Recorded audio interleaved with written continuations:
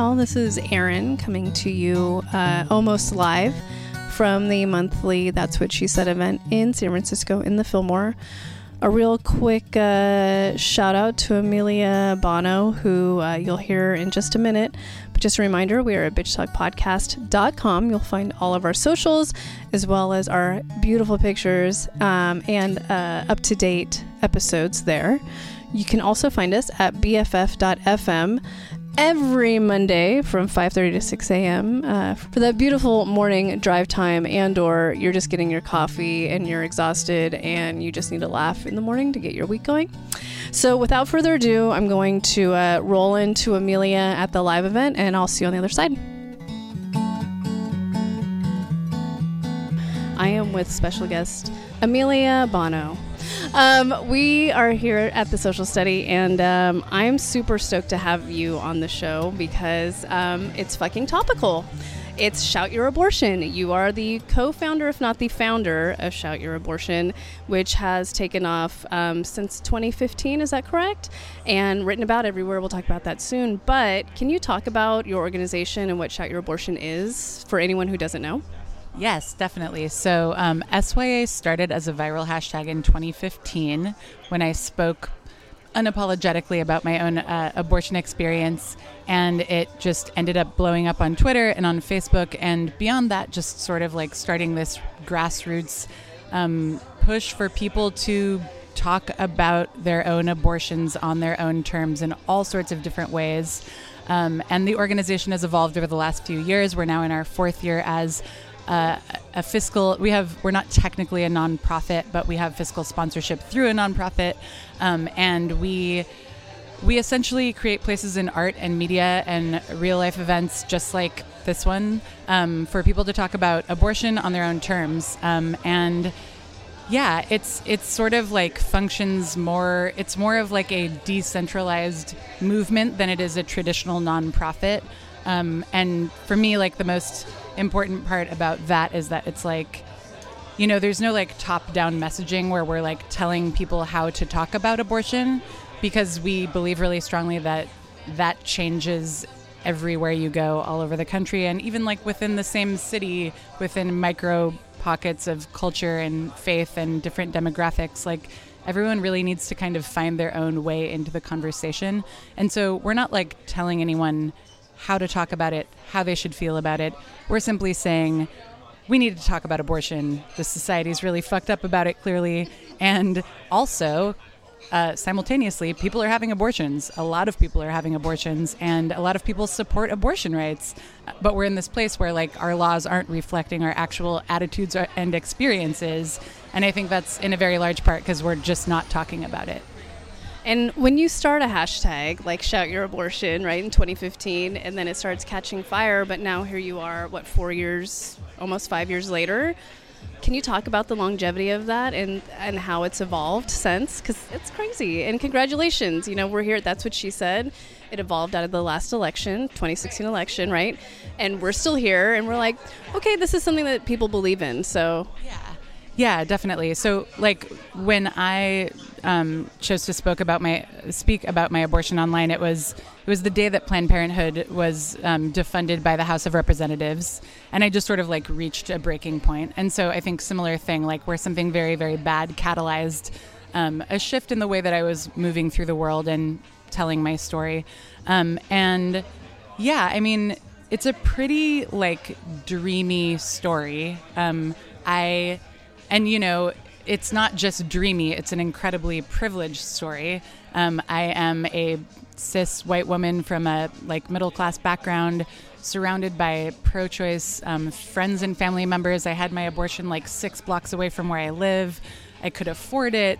I didn't feel any kind of like, I just truly didn't feel shame or like negativity around it. I actually had a really positive experience.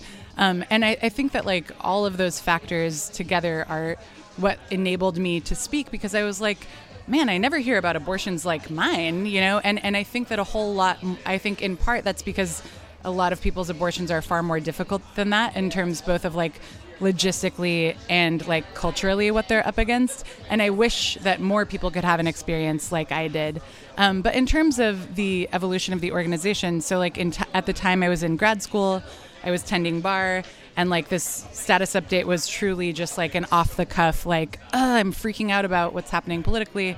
And then, you know, like I said, it immediately started like going viral online and also becoming this grassroots movement that was just like very visible, and people were getting in touch with me a lot. And I just like never went back to school. I never went back to the bar where I worked, and I started organizing and living off of credit cards and looking around for grants and like thinking about what this thing could be if it like had any sort of guardrails.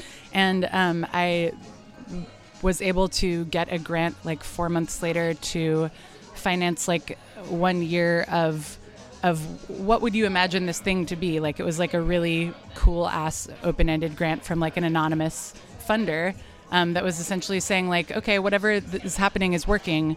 Like, what would you do if you could do this for a year? And so, like I said, it's sort of been like that loose framework of like people talking about abortion in art and media and events is very much what it's been all along. It's sort of like evolved to be like the next couple years of programming are really art focused. Our program is very like, we have artist in residency. So over the next year and a half, we'll have 8 different artists. So now you're a curator. Yeah. So, I mean, like, yeah, well, yeah, I like, it's, you know, we're like a producer. We're helping people produce like work about their abortions, from a children's book about abortion written by a mom and her 15-year-old daughter, who like she had an abortion and she told her kid about it when she wanted to take her to an SYA event. And her kid was initially like, what the fuck? That's wrong. And then like they went to this thing and processed and now are totally cool with it.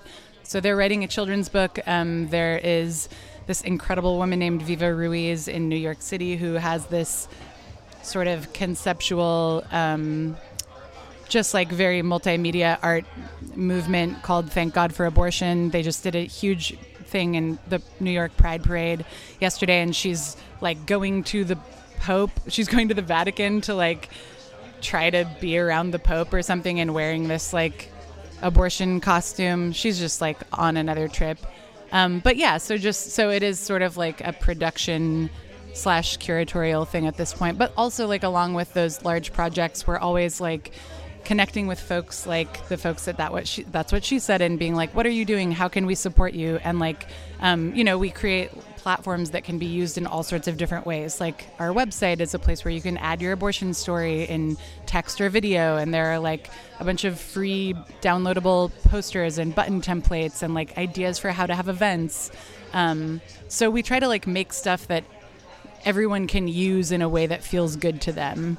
And then also like on that higher level, like commission some big, beautiful art projects about abortion.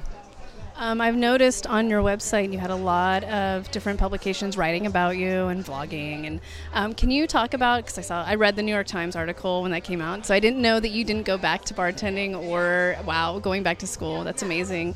Can you talk about what that coverage has meant to SYA and to you as well? Yeah, I think that like, you know, in the beginning, before like sort of, I think that the sort of initial landslide of coverage was like before anyone knew what SYA was, including me, aside from just people breaking this wall of silence with their voices and like flooding the internet with abortion stories, and just the need for a paradigm shift was sort of like all you could say about it. And so, you know, initially I think I guess like in terms of publicity, I always love like seeing abortion stories in the news and seeing people talk about the need for talking about abortion in like a personal and human way, and not just this like bullshit like polarized like theoretical policy debate that is like very, very often missing real people's stories. So I always love like coverage of why stuff like SYA is necessary. I do think that like over time I am less interested in media than I am in just like doing the thing, you know, which is helping create ways for people to tell their stories and connect with people who have told their stories and like build community around this shared experience. And, you know, the media cycle is like so fickle and bizarre and like overwhelming, and like, you know, just getting a lot of media coverage isn't necessarily a thing in and of itself. I think that with SYA, like in the beginning, like it was like, wow, this has not really ever happened before. Like, we were on the front page of the New York Times for just talking about our abortions on Facebook. And I hope that I am the last person that will ever happen to, because abortion is normal and it shouldn't be that big of a story for someone to just like talk about it, you know? And what are the lessons that you're learning along this journey? Because I'm sure, again, it started as a hashtag, and now here you are speaking in San Francisco, which is not your city, it's not your home. So can you talk about some of that? Man, I mean, it's really like, I have learned so much. Can I say one more thing? You've also, you have survived two different, getting through a presidency, but can you talk about that? I mean, that's definitely like where my mind goes when I think about what I've learned from this. It's like SYA started in the tail end of the Obama administration, and I, like everyone else that I know, thought we were heading into a Clinton administration. And, you know, very naively at the time, it sort of felt like, okay, like, because my feeling sort of all along with like why it's politically important to talk about abortion stories and for people to be visible as people who have had abortions is like, you know, they can't get away with this oppressive policy if we are visible. Like in the same way that gay marriage became a political inevitability once queer people were everywhere and everyone was just like, yeah, that's my niece, that's my mailman, that's my boss. Like, of course people can get married. And I just sort of was expecting the same kind of evolution to happen, assuming we were going into a Clinton administration. And then, you know, as everything has gone down the way it has and under Trump, like, I think that the biggest thing that I have learned is that like things have never been anywhere close to okay in terms of abortion legislation that we have, and that like, you know, it was really naive and really sort of like a myopic, kind of just like a white woman not seeing outside of herself, for me to think like it was ever on the track to being okay. Like primarily, you know, the Hyde Amendment has made it so that people can't, you know, pay for abortions with Medicaid since 3 years after Roe passed. So like abortion has always been a like pay to play class privilege. You have to have the money. You have to have the money. And so like, you know, we've lived in a country all along where millions of people are like having children they don't want and can't afford because they can't purchase an abortion. And I think that like the biggest thing I've learned is that like we need a better system than one that functions under capitalism in that way. If we're truly going to have like reproductive freedom for all, it can't be like if you can buy it. You know what I mean? It's just like healthcare. Right. And that's like one problem I have with the phrase abortion is healthcare as a rallying cry. Like, of course it is. Of course it is. But it's so much more than that. I mean, we're talking about autonomy. We're talking about the right to self-determination. We're talking about who this country allows to be free.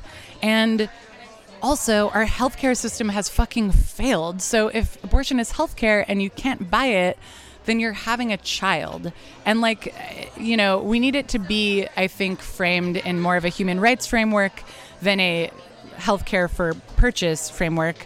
The movement for reproductive justice, which was started by Black women in 1994, they were very clear about like, okay, this movement for choice is ignoring the fact that like, A, without access, there's no such thing as choice, and B, like, Black women's needs are not being addressed by this framework that's just like, do you want an abortion?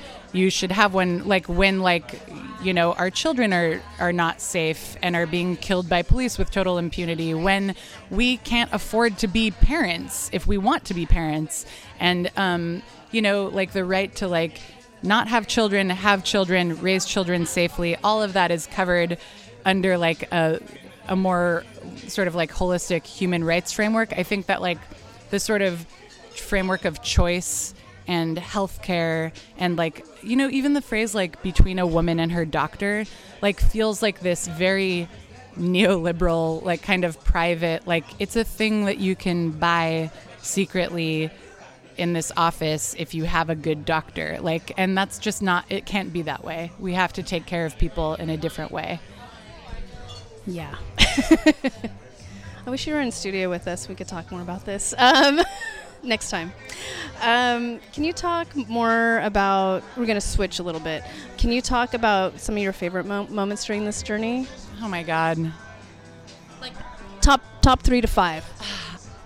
Okay, I have like a horrible memory.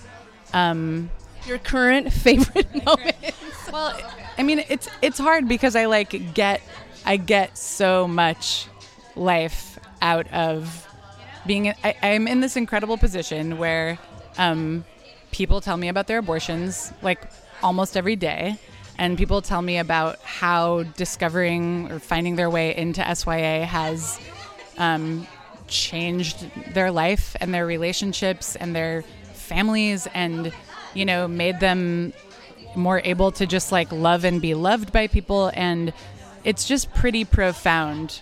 I think that I'll totally cry if I if I talk about my number one most meaningful moment, but I think it's okay. We cry a lot. I cry a lot on Bitch Talk, so go ahead. I feel like I know. I already feel like it's a crying aloud atmosphere. So there's a young woman named Amy Josset who lives in Wisconsin, was born in Mexico, and I met her. This was like shortly after SYA had started. I was speaking at the Planned Parenthood National Conference in Washington, D.C., and I was wearing this shirt that my friend had made me after the whole thing blew up that says, "Everyone knows I had an abortion." And he made it as kind of a joke that was just like, well, bitch, you've really done it now. Like, everyone knows you had an abortion. So I was wearing this shirt, and after I got done with this panel, this like young person runs up to me and is just like, and she, I think at the time was like 20, and she was like, "I really need that shirt.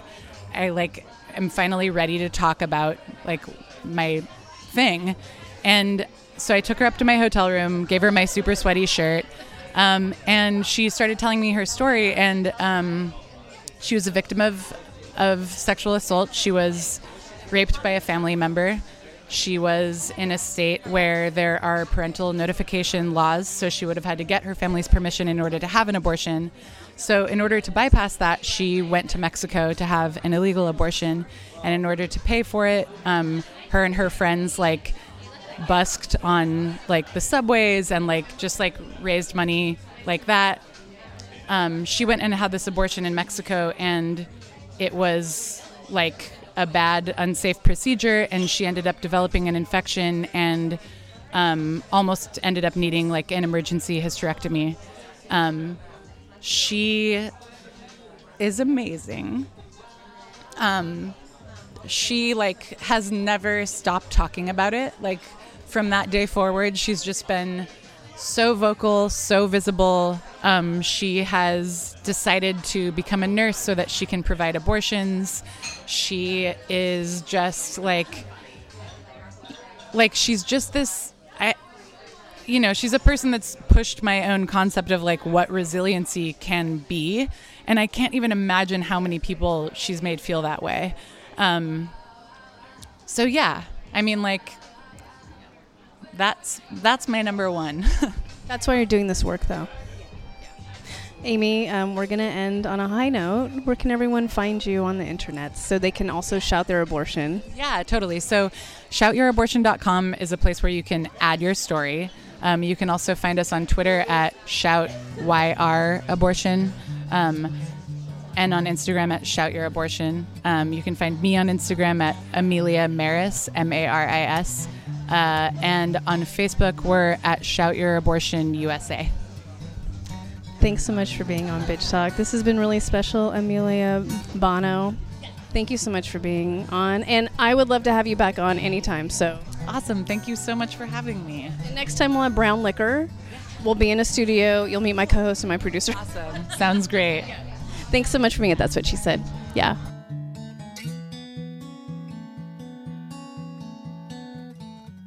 That was Amelia Bono from Shout Your Abortion.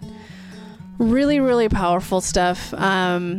The night was full of stories from women of all ages and races talking about their personal abortion stories, whether they're good, bad, or ugly, or all of the between, or women even talking about multiple abortions that they've had, and also women who haven't had abortions but had to go and rush to the pharmacy to get that morning after pill. So really powerful stuff that Amelia is doing with Shout Your Abortion. You can find Shout Your Abortion at shoutyourabortion.com.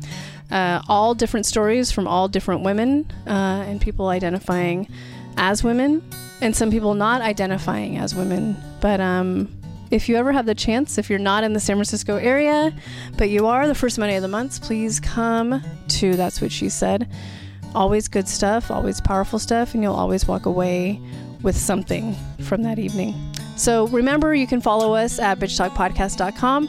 You can also find us at our new home at bff.fm every Monday from 5:30 to 6 a.m. And we'll see you soon.